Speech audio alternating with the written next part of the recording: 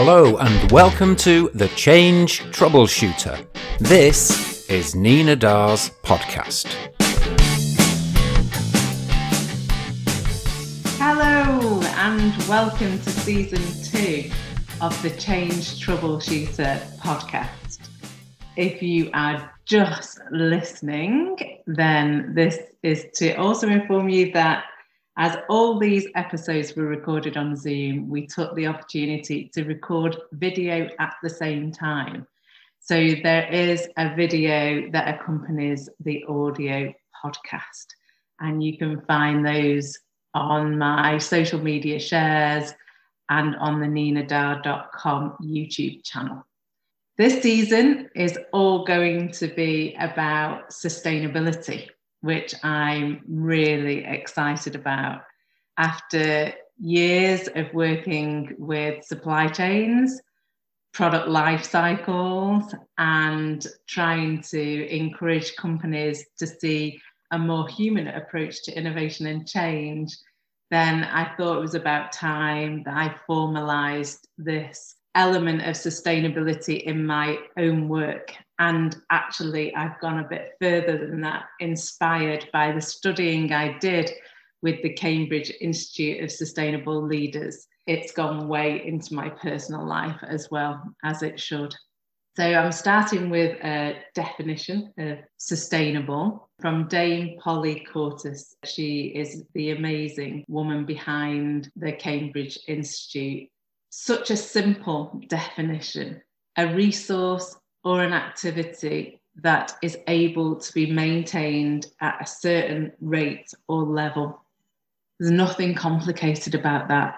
It's kind of a live within your means statement, but we haven't been, have we? We've been taking more and using the world's resources in a way which we now understand is not sustainable. And if we continue, then we will be destroying the best planet there is. And along this journey, I've had the opportunity to learn lots of new things and come in contact with people who are saying things that just make sense. Now, this isn't, you don't have to be a scientist. You don't need to be super qualified. There are people out there that are just saying things that when you listen to them, you know it makes sense. And Kate Raworth is one of those people. And she talks about the fact that unless we transform the economic and public debate, we stand very little chance indeed of thriving in this century. Today we have economies that need to grow, whether or not they make us thrive. What we need are economies that make us thrive, whether or not they grow. And the simplicity of that is the same as the simplicity of the definition from Polly. These are very simple messages that should be resonating with all of us, that we have lost touch with the simplicity in which we keep the world in balance. And there are good reasons for that. You know, we've enjoyed growth and success that's come from an industrial era. But does that need to define our future? They're the questions that we need to ask now. And if they're not going to define our future, then how are we going to make a change that gives us a very different future to live within? So there are a couple of videos. You will be able to follow these if you're just listening to the audio. And I encourage you just to check out the video footage. In the 20th century, economics lost its purpose and started chasing the false goal of GDP growth. In recent decades, that has pushed many societies into deepening inequality, and it's pushing us all towards ecological collapse. This century calls for a new goal, meeting the needs of all within the means of the planet. In other words, it's time to get into the donut, the sweet spot for humanity. But that's no easy task. Today, billions of people still fall short of their daily needs, from food, housing and energy to healthcare and education. And yet collectively, we've already overshot our pressure on some of Earth's most critical life support systems, driving climate change and the breakdown of biodiversity. What we do to this Earth in the next 50 years will shape the next 10,000. So let's replace that last century goal of endless growth with the goal of thriving in balance. And if we're to have half a chance of getting there, what economic mindset would be fit for the task? I love that thought-provoking notion from Kate that we've had a way that defined our past, but what is going to define our future? We know we can't continue in the way that we're going. We are literally going to run out of everything, and that makes no sense for anybody. So nobody thinks that's a great idea, but what path do we take next? And I think to understand that, Kate has so many videos that I encourage you to watch. We must understand our history and must understand where some of this is coming from to allow us to break free from that and move forward in a positive way. So here's just another short clip from her. In April 1947, in a little Swiss village, a small band of economists met with plans to rewrite the global economic story, and they called it neoliberalism.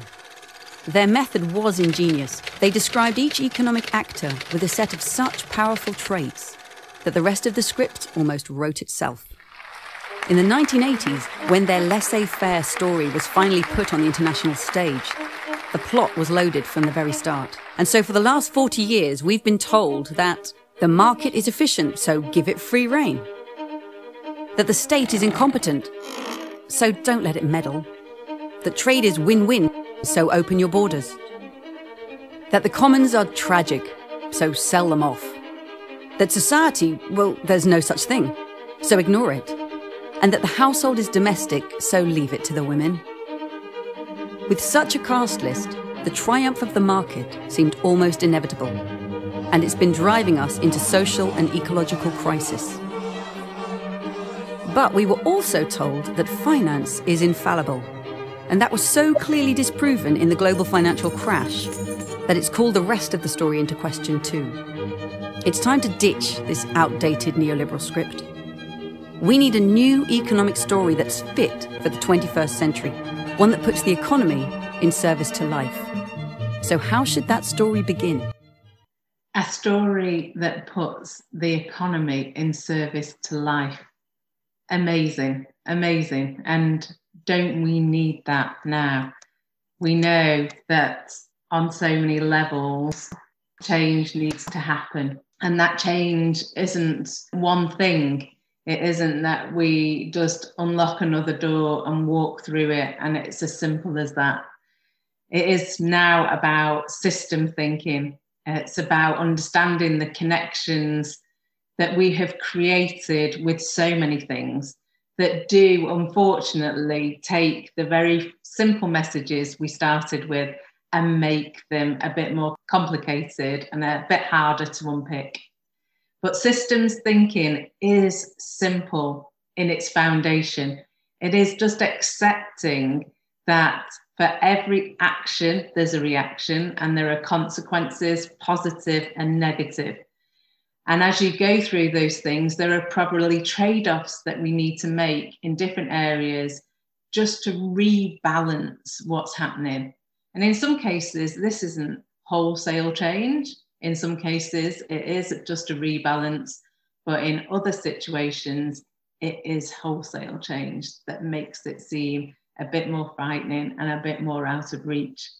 But to help us, people have been working on this for years and years and years and putting together formats, solutions, theories, ideas that really should have been helping us much more than they have been to date.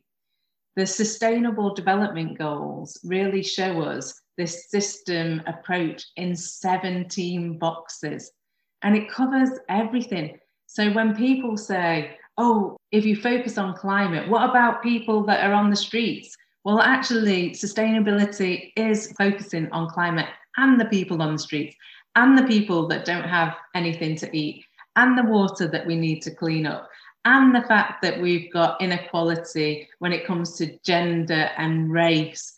It covers all those things because really what we do is so connected. So what the change needs to be is also really connected. So looking at this in the right way, using this system thinking would create a benefit in all these areas because they are all connected. Everything is interrelated. And that makes this topic really exciting for somebody like me, because that system thinking is something that I've always tried to bring into my work and actually into my life. There's nothing more that I love than organising a complex anything party, change project, trip around the world, anything. And it's all because I like to figure out how things are connected and understand if I change one thing here, what is going to be the impact of that change. And that system thinking is the foundation behind these episodes in season 2. So far, there are 7 already recorded, but I hope to continue recording and keep this season going because it's been so interesting talking to the people that have been so happy to help and get their messages across. And I'm sure that once you start listening to these are conversations that you two will also want to get involved in. So we start at home. I guess I thought it was a good starting point.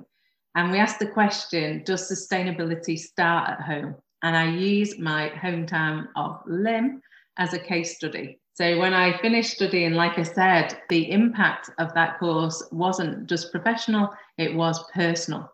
So I took to my hometown to see what was going on and what we were doing to make Lymm a sustainable village.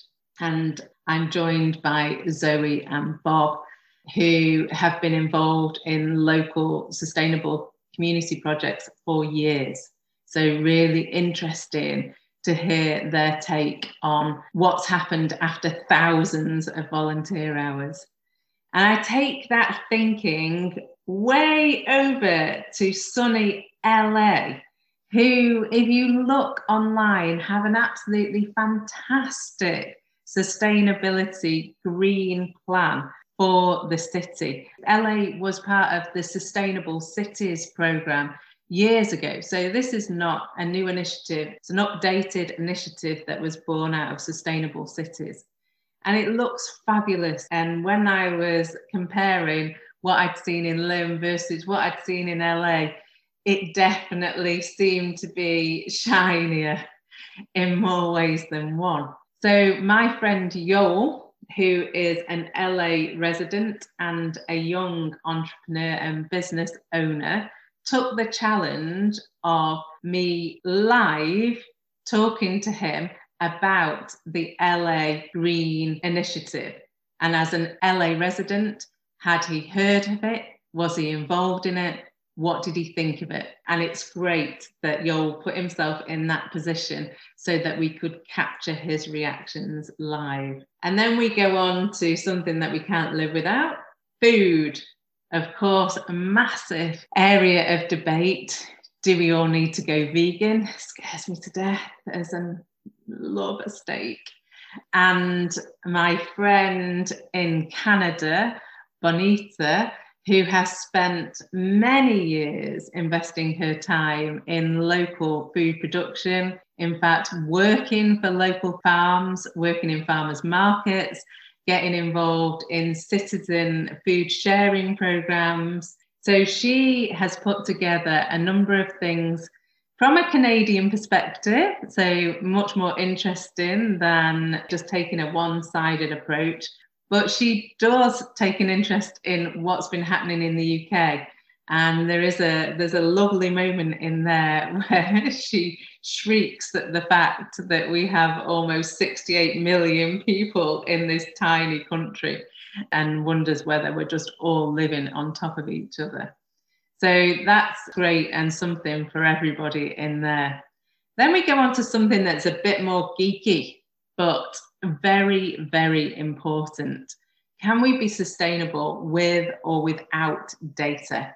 And here I'm joined by some colleagues I've known for a long time in the world of data, Anders, Federico, and Alan. And Alan works for EQ Technologic and is a company that I've been involved with for some time now. And we have often very thought-provoking conversations about data and what we're doing with data and data strategies and data ecosystems.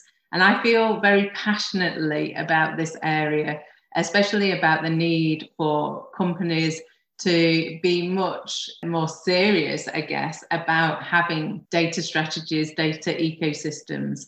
And we use the fact that data itself and the storage of data is becoming quite a sustainability issue. And that's balanced with the fact that it's data that tells us we have an issue. So we need data. It's fundamental and becoming increasingly important that quality data helps our decision making. But if we don't have good data quality strategies, the accumulation of data is going to cause us significant issues in a completely different way. And that takes us nicely onto another geeky episode, Achieving a Sustainable Digital Thread. And for the last 10 more now years, that has been my work, digital transformations, PLM systems.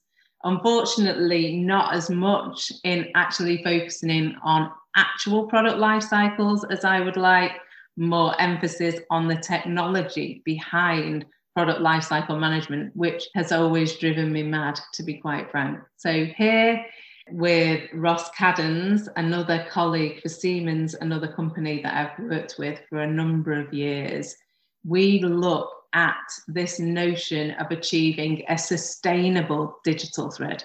Again, using things that are already out there, not having to reinvent the wheel in a number of ways. And there's a lot of technology that exists, but using it in a way that would make your thought processes, your actual manufacturing, your design processes, your supply chains much more sustainable. So a fantastic session there. And then to bring it back to something for everybody, a lovely session with Sophia, who is on her own journey, moving from a world that she couldn't wait to enter, fast fashion or fashion generally, a career that she really wanted and was very driven to be successful in. And then through the pandemic, having to take responsibility for things that she wouldn't normally see, and having her eyes opened to maybe the darker side of that and how that's impacted her thought process and what it means to her as she's thinking about what she wants to do in the future. And we end at this moment with Zoe, who talks about what an activist looks like. And that question is because when I met Zoe, she was introduced to me as an activist, but not one of those activists that, not one of those activists. In fact, she's just like you. And it made me laugh so much. And it made me really think, how do we perceive activists? And activism and the role of reformers in society was something that was part of my study. So I was gripped by this anyway, the rule of law, how important activists and activism is in civil society. And then it made me really think about perhaps we have just got this wrong. We see them in a way that is almost threatening sometimes. And I've put myself in some situations recently where I can tell you that I couldn't have got it more wrong. There's a whole host of people out there putting themselves in situations of personal risk to make us realise that there are things that are going on that we should be more aware of. So it's a fantastic, thought-provoking and really inspiring episode to end this section on. With all the episodes, they start with that title, which ends up being a thought-provoking question or a statement that allows for a good chat. A chat with people who bring their own experiences and solutions to the conversation. Each episode ends with some very clear actions that we hope will inspire you to continue the conversation with us.